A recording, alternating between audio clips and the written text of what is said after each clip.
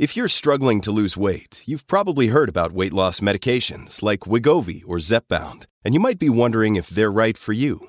Meet PlushCare, a leading telehealth provider with doctors who are there for you day and night to partner with you in your weight loss journey. If you qualify, they can safely prescribe you medication from the comfort of your own home. To get started, visit plushcare.com/weight-loss. That's plushcare.com/weight-loss. plushcare.com/weight-loss. Scott Weiland, lead singer of Velvet Revolver, died of an opioid overdose. One of the many victims of the opioid overdose epidemic that has torn through North America for many years. It continues to claim the lives of, more and more Canadians every single day. It's something we just have not been able to even slow down, let alone reverse or stop. In reality, there's every single reason to explore every option available to try and stem the tide here. It doesn't matter what it is. It's worth, looking at and examining and bringing into practice if it works.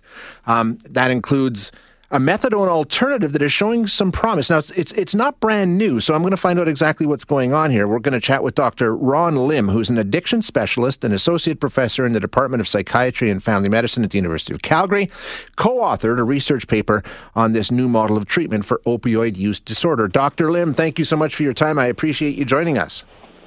Thank you for having me. Okay, so we're going to sort of contrast this with methadone, which I think a lot of people have heard about. Maybe we all know about methadone. It's been around for a very long time. But when we talk about methadone treatment for opioid addiction, how does it work and why is it difficult for some people to maintain it? Well, as you have said, Shay, methadone has been around for many decades, and it was the original medication to treat opioid use disorder.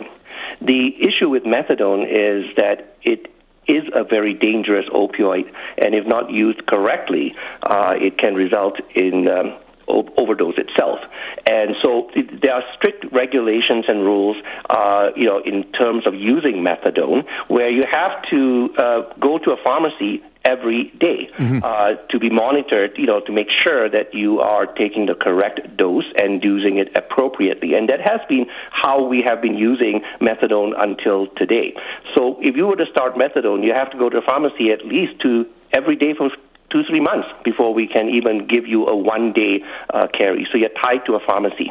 Yeah, and so, you're talking about employment problems, you're talking about, travel is out the window, all these sorts of things. It really is restrictive in a lot of ways. Exactly, and it is extremely restrictive to a person's normal life, and if you have a job and you have a regular family, you have regular things to do, it's extremely difficult to keep going to a pharmacy every day. So this new treatment, I keep calling it new, but it's not. Suboxone's been around for a while, correct? That's correct. Suboxone was approved for use in Canada in 2010. However, the original research studies compared Suboxone with methadone using the similar style of daily dosing.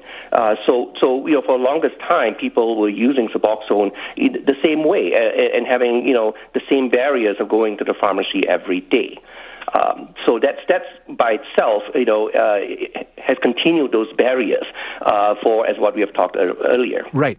Now, when we talk about methadone, from what I understand, when you take methadone, the high is not something that happens. If you've used methadone more than a handful of times, you no longer experience any kind of high. So it maintains you so you can function normally and return to normal life that way. Is Suboxone the same thing? Is it self-limiting in that way?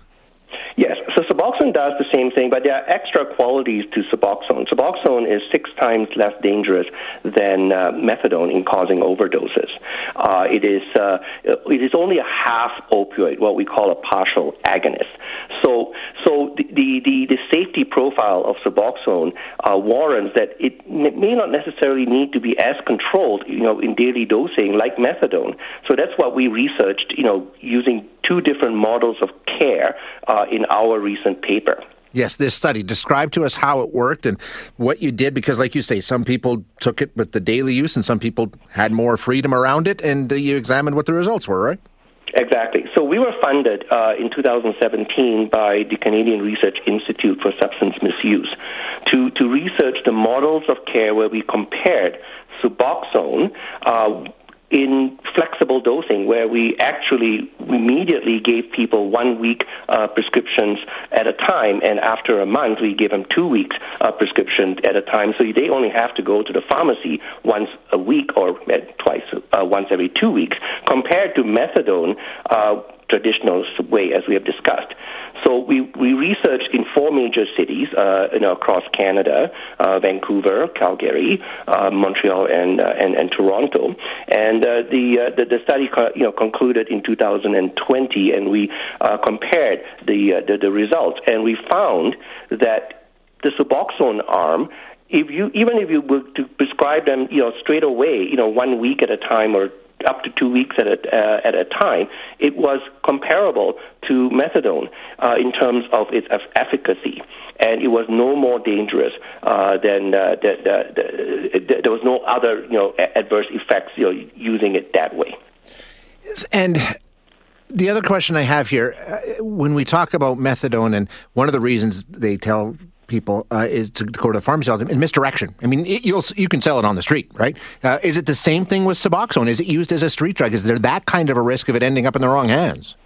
You don't get much of a high. I mean, we talked about that methadone, if used correctly, you don't get a high. However, methadone is still a full opioid. So you can, if people combine it with other opioids, like street fentanyl, et cetera, there is a cumulative effect that they can still get a high out of it. With Suboxone, it's the opposite, because it has a maximum limiting effect, because it's only a half opioid. People, do not get a high, from it if you use it on its own. And if you were on Suboxone and you use other opioids, it actually mutes the high because it blocks the effects of other opioids.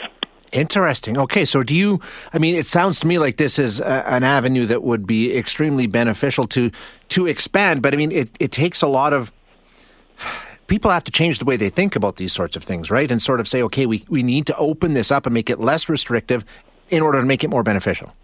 That's correct. And so until now, we don't have enough prescribers to prescribe Suboxone.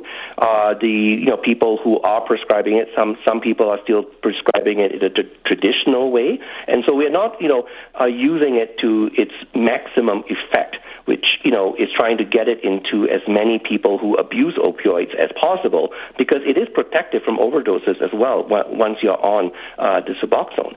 So we're hoping that with this evidence that we are currently generating, that prescribers, are going to embrace this easier, don't have to control it as much as methadone, not to fear it, because it is a relatively safe medication to use. Interesting. Can we look to anywhere else around the world that's tried this, that is doing this, or are we sort of a front runner here? We are more or less the front lines here. Okay. We published our results in the American Journal of Psychiatry, trying to try and get this message across, not just Canada, but across all of North America. Very interesting work, Doc. Thank you so much for joining us. I really appreciate your time today. Thank you very much for having me.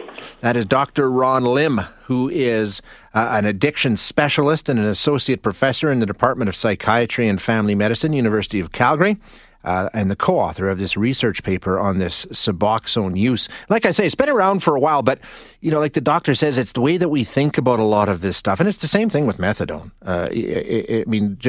It works, but it is such a pain for people to try and use that a lot of them just can't stick with it. They give up because, you're going to the pharmacy every single day, and if you don't, you're sick.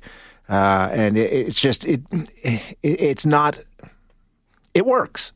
But it's not easy. It's not easy. It takes a tremendous commitment.